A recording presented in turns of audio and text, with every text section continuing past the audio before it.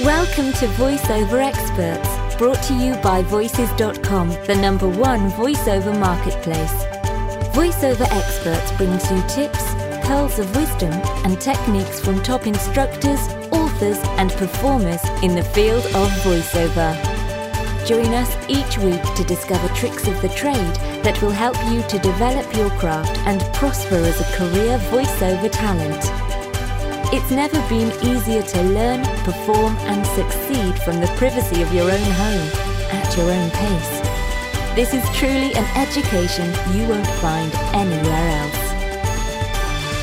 Now for our special guest.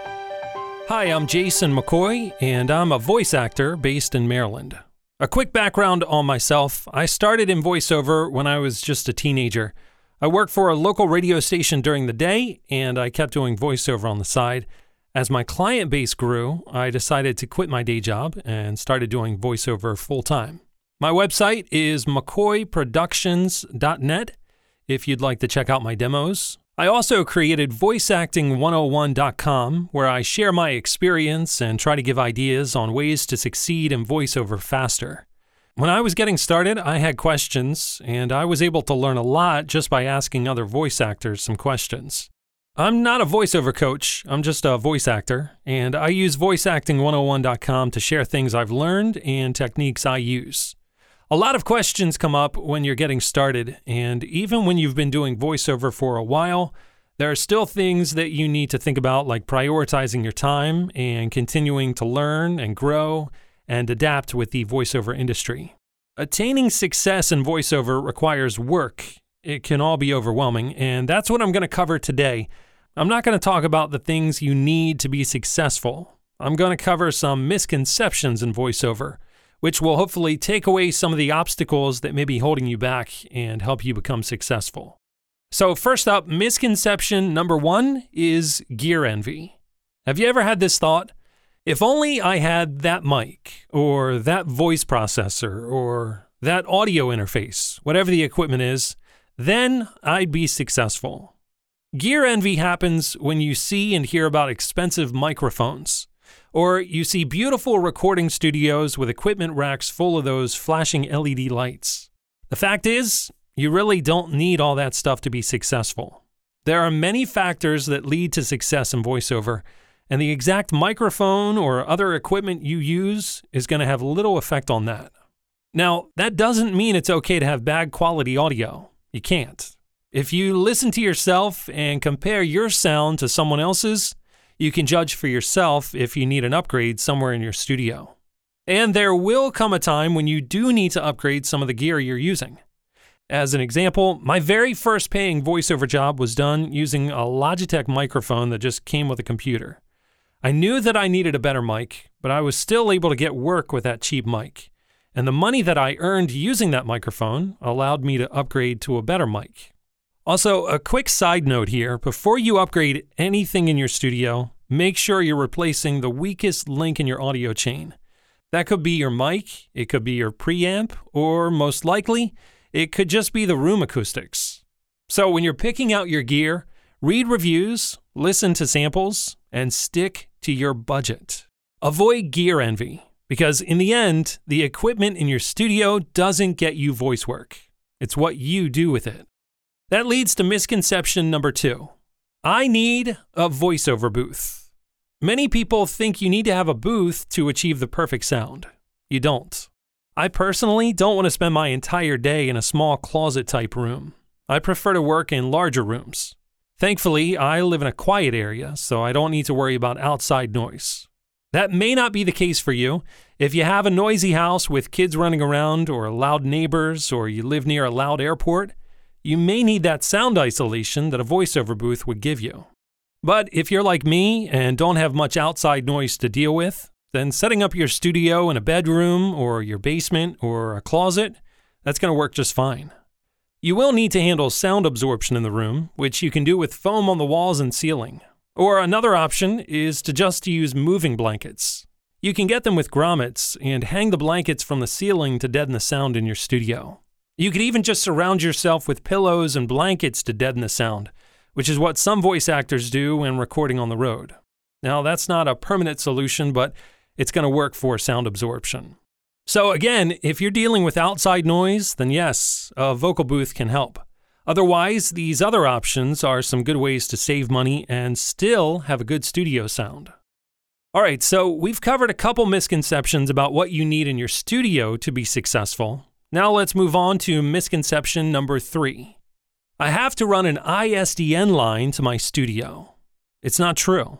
I'll tell you why, but first, in case you don't know what ISDN is or how it's used in VoiceOver, it's basically a high-quality audio signal that allows you to be in your studio while someone in another location can listen, direct you, and even record you from their end.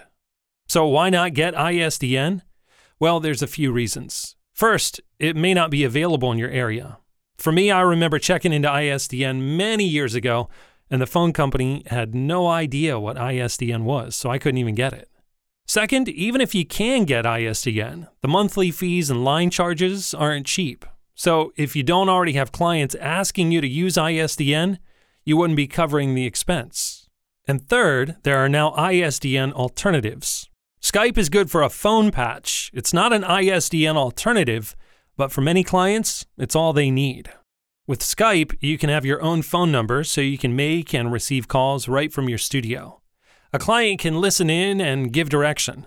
You'll record the session on your end and then send the audio file to the client afterwards. For about 80% of my clients that want to listen live, a phone patch is all they want. If the client wants ISDN quality, then you'll want to look into Source Connect Now or IPDTL.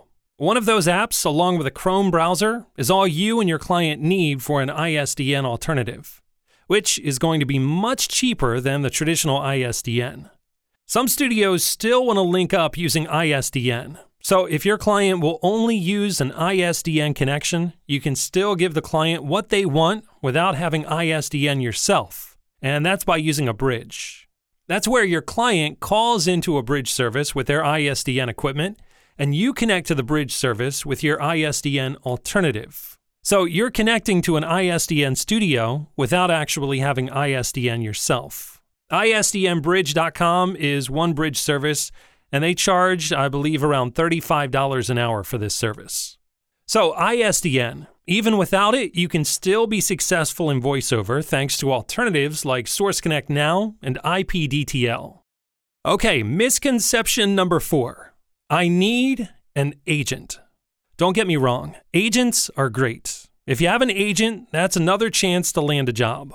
But the old way of thinking was that having an agent equaled being successful. That's just not the case.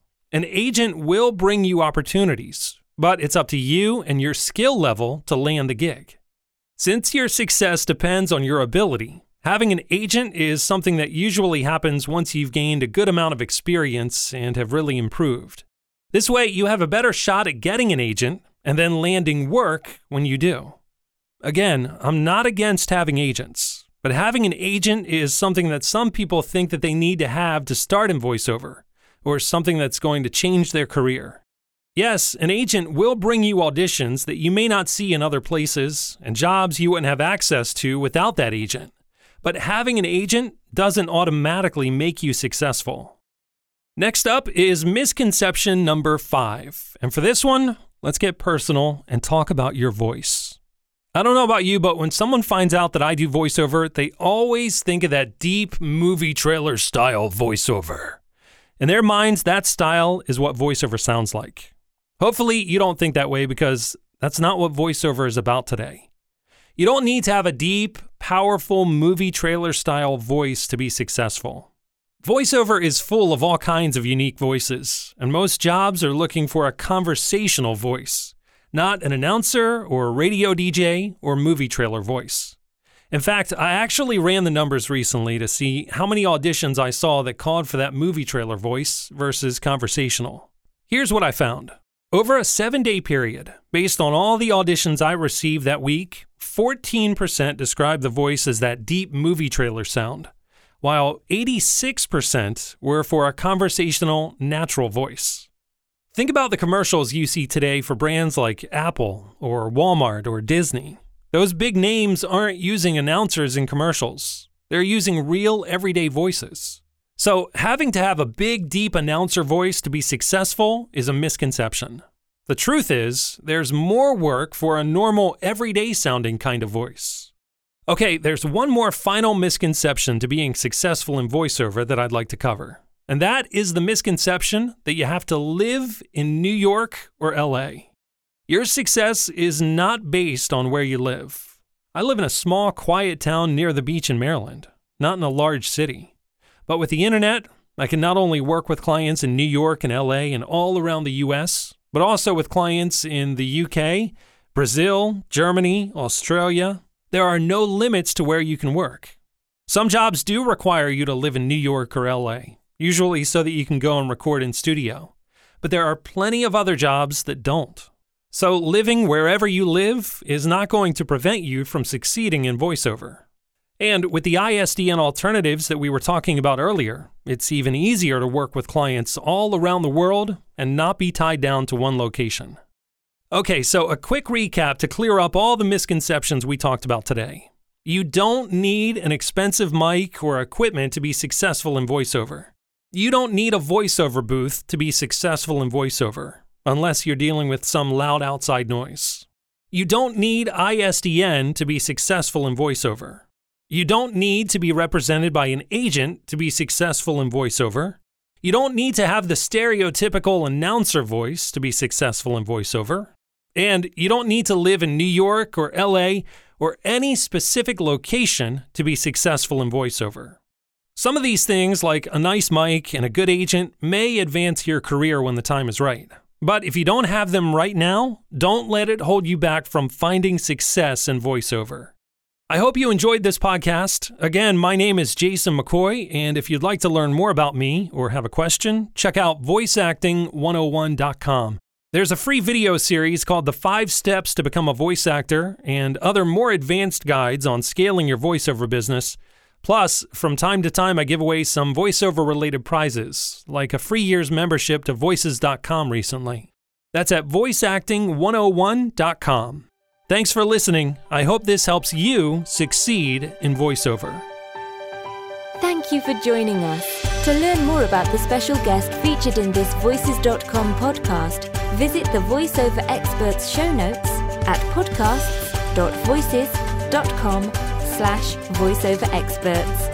Remember to stay subscribed. If you're a first-time listener, you can subscribe for free to this podcast in the Apple iTunes podcast directory or by visiting podcasts.voices.com. To start your voiceover career online, go to voices.com and register for Voice Talent membership today.